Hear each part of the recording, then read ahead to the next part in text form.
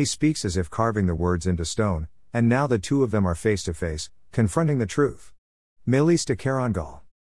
Some words are so powerful, they must be spoken with care, slowly, enunciated, punctuated, articulated with precision, carried on the back of controlled emotion so they don't get muddied. Telling someone, I love you, for the first time etches those words onto the hearts of the speaker and the intended. Even if the love is unrequited, the words will be forever tattooed onto each other's souls. The words, I hate you, have a similar effect yet are carved deeper, leave a long, lasting impression as though they were chiseled into granite, create scar tissue never completely healing though love can go a long way toward smoothing the wound soft. Some of the deepest scars come from the silence when a loved one treats love as transactional. I will do for you only if you do for me first.